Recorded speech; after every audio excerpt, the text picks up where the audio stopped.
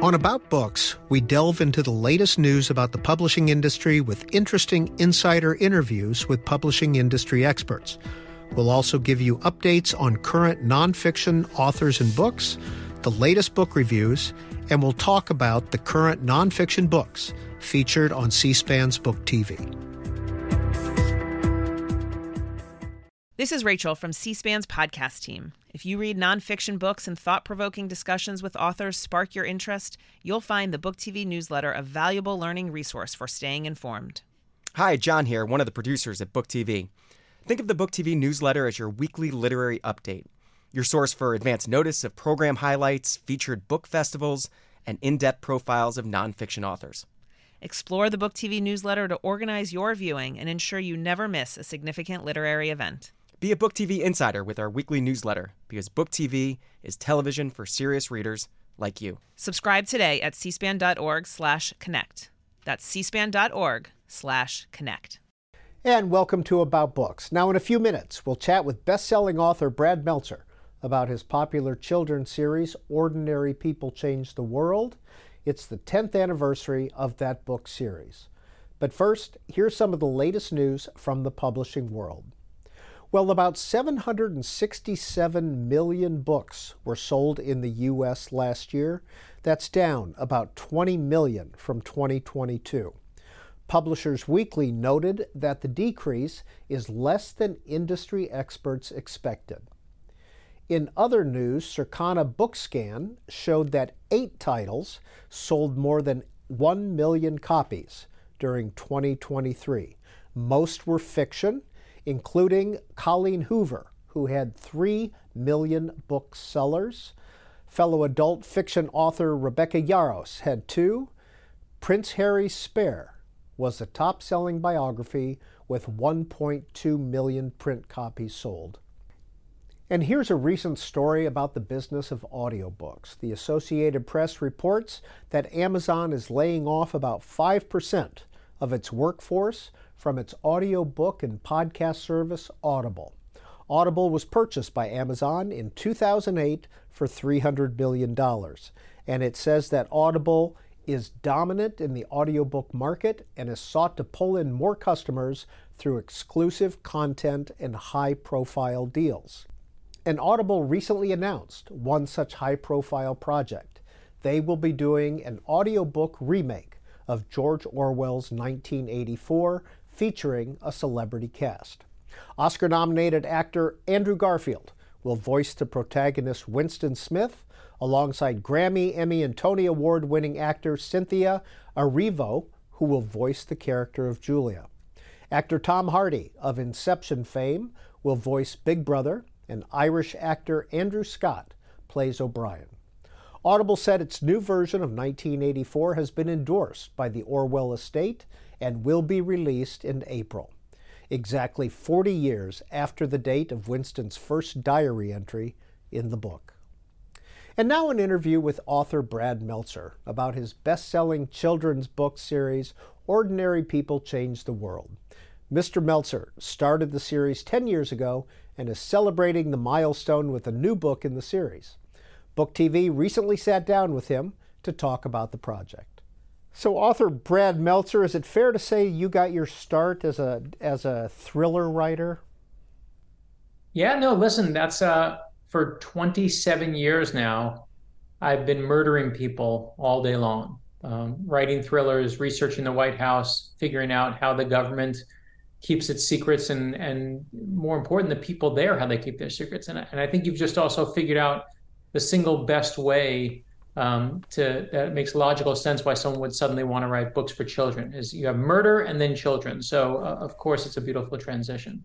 Well, before we leave the thrillers, how many have you written and how much research goes into those? So I've written 13 thrillers that are fictional, and the research takes me at least a year, 6 months to a year for each one. Each book takes about 2 years to do. And I know I can make up anything. But if I say to you, there are secret tunnels below the White House, and they run from the White House all the way down to Florida and Disney World, we'd all laugh, and we know that that's not, really true. But if I tell you when you're in the ground floor corridor of the White House and you see that big red carpet in front of you you're going to see two statues that are on your left. Go through those statues. There's a door there. There's going to be lots of chairs that are stacked up. That's the entrance and where they hold all the chairs for the state dinners. That's the storage room. But on the back of that room, there's another door. Go through that one. You'll see and smell flowers on your left-hand side. That's where the White House flower shop is. And now the ceiling will start to lower, and you'll see HVAC equipment above your head.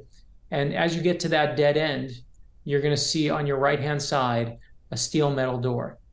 That is the real entrance to the secret tunnel below the White House. It's a bomb shelter. If you read one of my thrillers, The First Council, you'll also see where that bomb shelter leads out. But now, what I've started as fiction seems very real to you. So all that research to me is the best part. It's how it makes it real. And then we've done additionally 3 nonfiction adult books also. The First Conspiracy, Lincoln Conspiracy, and Nazi Conspiracy. So I do nonfiction and fiction, but both of them are thrillers to me. Well, we invited you to be on Book TV again to talk about the 10-year anniversary of your series, Ordinary People Change the World. What is this series, and how'd you get started with it? The truth was, Peter, I had kids, and I was tired of my kids looking at reality TV show stars and people who were famous for being famous and thinking that that's a hero. Overpaid millionaire athletes. I was like, I can give them better heroes than that. And so I wanted to write children's books. And I said to my daughter, here's a real hero you can look up to. I want to teach her about perseverance, about kindness, about being daring and being, a good person. And I said, here's Amelia Earhart. She flew across the Atlantic Ocean. And at that point, my 8-year-old daughter said to me, big deal, Dad. Everyone flies across the Atlantic Ocean. And she was not impressed at all. But then I told her this true story that when Amelia Earhart was 7 years old, she built a homemade roller coaster in her backyard. She took a wooden crate, she put roller skating wheels in the bottom of the crate, shoved it all the way to the roof of her tool shed, put 2x4s down the side, came flying down the side of the tool shed, flew through the air, crashes. She later said that was the first time her stomach bottomed out from under her. And she wanted that feeling back again. And when my daughter heard that story, she was like, tell me that again. And that's where the series started. It's basically called the I Am series, the Ordinary People Change the World series. We've done I'm Amelia Earhart, I Am Abraham Lincoln, I Am Rosa Parks. For my son who loves sports, I was like, forget these overpaid athletes. Here's I Am Jackie Robinson. Or my daughter who loves our dog, I said, you want to see what animals and your love of science can do? Here's I Am Jane Goodall. And my youngest who loves, being creative and Lego and drawing, we did I Am Jim Henson, I Am Walt Disney, and gave him the creative heroes. So we've now done over 30 heroes in the series. It's been a gift I never realized I was giving to myself, but it's been our way to kind of fight back against I'll just say, the way we're treating each other as people today. I think we can do better and give our kids better heroes to look up to. So Brad Meltzer, what's the difference between writing thrillers and writing children's books? Less murder. The truth is, Peter, I don't see much of a difference. I really don't. To me, a good story is a good story. Obviously, one has adult themes and one has maybe metaphors you can't use in a kid's book. But at the end of the day, I'll give you an example. There's a story about George Washington. There's a line, some lines in the book that I put in I Am George Washington as a kid's book that I also used in the thriller that I wrote when I mentioned George Washington. And I used that same line in The First Conspiracy about a secret plot to kill George Washington. That really happened. So there's a fictional book, a nonfiction adult book, and a kid's book, I Am George Washington. They all had the same story in them. And, maybe I use a little bit simpler language, but we all just want a good story, whether we're a little kid or whether we're a 50-year-old, person. We just want to have something that makes us go like that. That's not just a good story, but that tells me something about myself. That's what the best stories do. Did you have to go through special training, or did you retrain yourself to write for children? I went through the hardest training of all, which is I gave the books to my kids. And that, I'm not even joking. It sounds like it's a flip answer. It's not. I gave the books to my kids, and they would just, my first drafts, they were bored. My daughter, that wasn't just a story. That's how I figured out how to write these books. She didn't care about Amelia Earhart when she was famous. My sons didn't care about Abraham Lincoln when he was the president. We do a huge disservice today to our kids. We build these great statues of our heroes. We build monuments of them. And we make them like they're lowercase g gods, like they're bigger and better than all of us. But we have to remind our kids and remind ourselves that anyone you look up to, whether it's Amelia Earhart or Rosa Parks or Dr. King or anyone else, they had moments where they were scared. and they were terrified. There were moments when they were kids and they didn't know who they wanted to be, and you'd see them fail. So every book we write, all the, whether it's I'm Amelia Earhart or anything else, you see them fail, you see them crash, you see Abraham Lincoln lose multiple elections. And suddenly, when we show them when they're kids, that's where my kids lit up. That was my literally, really on the job training, was just being a dad and realizing all the things I thought were cool were never as cool to my kids. But when I finally figured out what was cool to them, I had an entire book series to add. So, Brad Meltzer, how do you address for children Amelia Earhart's disappearance in the Pacific or Martin Luther King's assassination?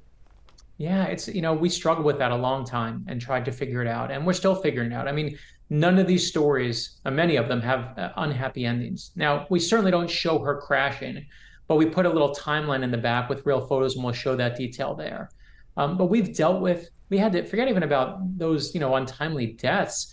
Let's talk about how we deal with slavery when we did I Am Harriet Tubman, how we dealt with the Holocaust when we did I Am Anne Frank. And I remember, I went to my publisher, I said, I see the rise of anti-Semitism. I want to do a kid's book. These books are ages 4 to probably 12 years old, kids' books that are illustrated for the Holocaust. And my editor should have laughed me out of the office saying, we're not doing a kid's book about the Holocaust. But we work with the Holocaust Museum, we work with experts who talk to kids about the Holocaust, and we said, how do we portray this in a way that is sensitive to these age groups, but also makes the point? Because the one thing that our Ordinary People Change the World books, I promise you, we don't do is we don't shy away from the hard stuff. You see Harriet Tubman and you see slavery. We don't make it like, oh, things were great back then. They weren't. They were a disaster for anyone going through it. And we need to tell kids these stories. And I think, one of the things we're doing right now is we're in this debate over how to teach our kids about history. But I promise you, the answer is not hide it from them. Kids are far smarter and far stronger than you think they are. And I remember when I Am Anne Frank came out, my sister bought one of the first copies. She called me the night it came out. And she read it to my my 5-year-old niece. I think she was 5 or 6 years old. And she said, I can't believe it. The book worked amazing. We finished I Am Anne Frank, and I had a half-hour conversation with my daughter about the Holocaust, and not in a scary way, but in asking the right questions, giving her answers. And she said, I can't believe it worked. And I said, why are you so surprised? My own sister. But I'm proud of the fact that the reason we can get there is it's not me. It's that we find the best experts out there. We find the experts that can talk about slavery. When we did I Am Martin Luther King Jr., it was Congressman John Lewis was our advisor on that book and helped me get those details right, how to talk about them, how to work them into the book. So we did I Am Billie Jean King. Billie Jean King helped us. Jane Goodall helped us. Dolly Parton, when we did her whole team, they helped us out. And so we always rely on those people, and they know their stories better than we ever will. What's the difference between writing about past events or deceased people as opposed to people who are still alive? People who are still alive, I know they can still screw things up. And I mean that seriously. I did a book years ago that had I won't name who it is, but it was a well-known athlete. And I had him as a hero in one of the books. In fact, it was listed as one of our heroes. And just as the book went to print, if you look at the early copies that we sent to reviewers, he's one of the heroes listed in the book. And right before it went to press, I said, this guy's still alive. He's still young. He can still mess it up. And he wound up getting into this completely horrible doping fiasco that wrecked his career, wrecked his legacy.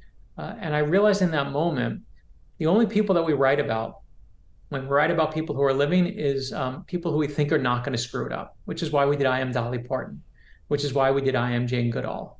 I think that, in a strange, odd way, they're at that point in their lives where I'm less worried than if I wrote something that was about some young athlete or some 16-year-old phenom. Anything goes. And listen, none of these people are perfect. No one we write about is perfect. But what we want to do is make sure we work really hard to make sure we're picking not someone who's famous, but someone who's an actual hero, someone who helps someone else. I think the culture right now, we've confused fame and being famous and being a hero. We use those words interchangeably, and they are two very different things. Brad Meltzer, do some of the 30-plus I Am books include superheroes?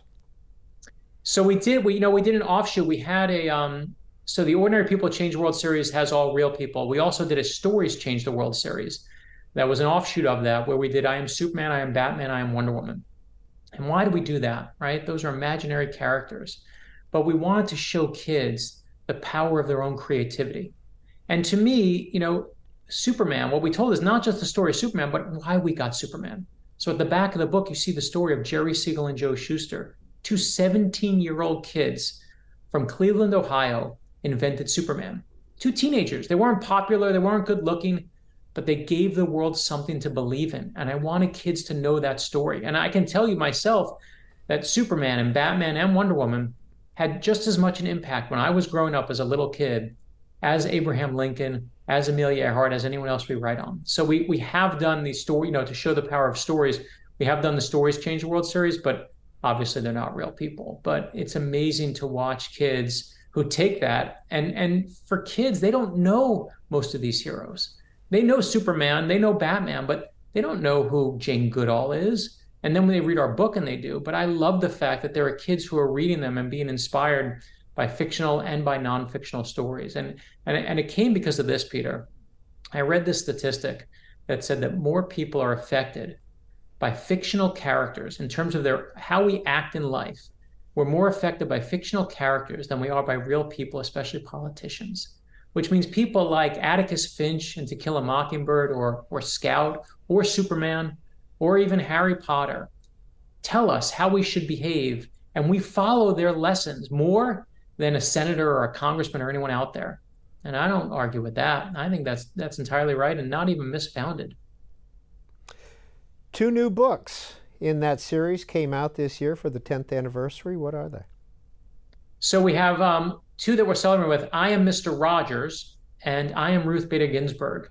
And it's so funny because we choose these heroes probably 6 months to a year ago. We have no idea where the world's going to be when the books come out. But it's amazing how it's worked for us. And I don't think it's a coincidence. I think, sometimes you can almost feel what the world needs. I know that when we pick out the heroes, Chris Eliopoulos and I, and with our editors, we always say, well, what do we want for our own kids? And let's just start with Mr. Rogers, right? Look at where the world is right now. Look, our kids are on Instagram and they're scrolling, and they're on TikTok and they're scrolling, and we're all on our phones and we're scrolling, and, news is coming fast. It's like a fire hose. And Mr. Rogers stands for that idea that sometimes you just got to slow down. And I love the fact that we get to tell that story of Mr. Rogers. You mentioned the name Chris Eliopoulos. Who is that? Chris Eliopoulos is our secret weapon, and I'll show you right here just for a moment. He's our illustrator. I can write all the books I want about Mr. Rogers. He's terrific. We love Mr. Rogers. But it's Chris Eliopoulos who draws this. And this is what kids fall in love with. There are, how many books have been written about all the heroes we're talking about?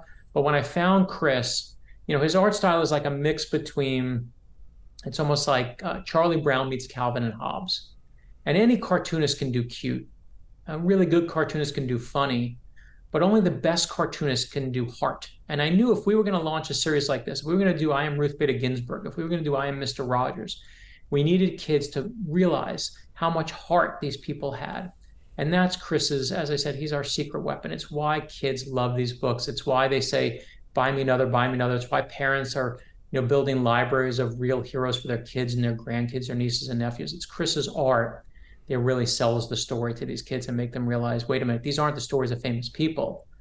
They're drawn just like kids. They're drawn just like us. These are the famous stories of people that are just like me. Brad Meltzer, open that book up. Let's see what it looks like on the inside. Yeah, so we always start... What age group are you shooting for here? Yeah, so in I Am Mr. Rogers, again, we go to about 4 years old to about 12 years old. And what I love about the books is, here he is. Here's Mr. Rogers when he hires a black policeman, because he reads stories about how, we're not letting blacks swim in swimming pools that white people are swimming in. So Mr. Rogers hires this black policeman.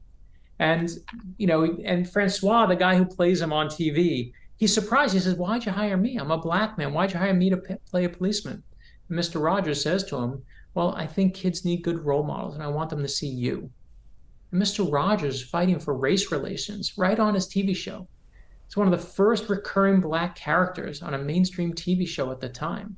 And I love the fact I get to tell that story. But what I really love is when you get to see Mr. Rogers as a little boy. and you get to see him learn his love of playing the piano. You get to see him with his grandparents. And the most important story of all is his mother. And this is him with his mother, who used to knit him a red sweater every single year for Christmas. Okay, he always loved the red one with the zippers up the front. But this is the story that I found that my kids responded to, that we put in the book, is when Mr. Rogers was a little boy. He was always sick a lot. He would pretend play at home with his puppets and with his toys in his world of make-believe. But what I love is his mother would find out about kids who couldn't afford sneakers, couldn't afford clothes, and she would buy them for them. She would send the item to the school nurse. The school nurse would give them to that kid, and the kid would say, "Oh, who gave me this present?" And she would just say, "Oh, just a caring neighbor." And his mother never took credit for buying all those shoes, buying all those clothes, even buying furniture for strangers in her neighborhood. And what did Mr. Rogers learn in that moment? He learned how to be a good neighbor. And when this is the most important page in the whole book. When Mr. Rogers was with his mother and he used to get scared of what he saw in the news, his mother told him this advice that he gave to all of us and that we all need to this very day: look for the helpers. You can always find someone who's helping. And I said to Chris, it's the most important page of the book. Draw us something that inspires us, that lifts us up, and think of where we are today when our kids are looking at the news. Think of where your grandkids, your nieces and nephews are when they're looking at the news. And I wanted to remind him, you got to look for the helpers. So I Am Mr. Rogers is a book that's all about being a helper, being a good neighbor, and freeing ourselves from the cynicism that we're all suffering from today. And again, it's Chris's art that makes us fall in love with it. All right, Brad Meltzer, what's your conspiracy series? Yeah, our conspiracy series is it's a little different than I Am Ruth Bader Ginsburg, and I'll show you her just so you can see her. This is Ruth Bader Ginsburg. This is the newest one, of course. But it's no less vital. Our conspiracy series deals with real stories that took place that you don't know about. So the newest one is the Nazi conspiracy. It's about a secret plot to kill FDR, Stalin, and Churchill at the height of World War II. A story I never knew about, never heard about. It's the first moment where Churchill, Stalin, and FDR get together. FDR flies to Tehran, Iran, of all places, because to have this meeting, the first meeting ever of the big three. And everyone's waving in Tehran for the motorcade that's coming down the center of the city. They're all waving. They want to see the President of the United States. President's in the car waving back. But what none of them know is that is not the real president in the car. That's not FDR. It's a Secret Service decoy. The real FDR is actually ducked down and hiding in the back of a beat-up sedan that's racing through the side streets of Tehran because they're worried there's a Nazi assassin who's about to murder him. And I just ruined chapter 1 of the Nazi conspiracy, but that's chapter 1. And what I love is we get to tell these stories about Abraham Lincoln, a secret plot you've never heard about him at the start of his presidency, and even books that I've been able to read to U.S. presidents, like the first conspiracy about the secret plot to kill George Washington. So what's your process for writing a children's book, a nonfiction book, and a thriller all at the same time? Yeah, it takes some juggling, but it frees my brain. The thrillers take me, and even the nonfiction books I do with Josh Mensch, they take me 2 years to do. And, sometimes you just need to recharge. So I can tell you that, when I'll get to a point in the thrillers where I'm just like, I got to do some research, I need a break. And that's where I go and say, okay, Ruth Bader Ginsburg, I want to do a book about her. I want a book about how do you create change in the world. And I see it in my own kids. I watch what my kids are dealing with. I watch what my daughter's dealing with. I watch what my sons are dealing with. That's where Ruth Bader Ginsburg as a hero came from. I was like, I'm going to give them a book that teaches them how to deal with change. And then I just start going down the rabbit hole, start researching that book, start writing that book. It obviously is only 40 pages and with a lot of illustrations on every page. I don't have to write as much as I do for a thriller. And then when I'm done, I'm charged up. I find these stories of Ruth Bader Ginsburg when she's a little girl that her parents used to, on her own birthday, when she's a little girl, used to go to an orphanage and give out ice cream so she can see what it's like to be kind to other people. And that she learned that, boys and girls, everything back then were expected very differently from them. She liked to climb trees and climb ladders and jump around, but girls weren't expected to do that. And I tell my daughter that story. My daughter's like, I like that story. I start writing about her. And then I go back to the thriller completely recharged. That little break of reality just really recharged me. And now I'm working on the second half of this thriller I'm working on. So it's a really odd process when I think about it and say it out loud, but it's just the one that's been working for me. Brad Meltzer, We appreciate your time today on Book TV. Always good to see you, my friend. And you're watching About Books, a program and podcast produced by C-SPAN's Book TV. Well, on Tuesdays, new books are published. Here's a few that just came out. Bloomberg Businessweek national correspondent Joshua Green is out with his new book exploring the rise of the populist left. It's entitled The Rebels.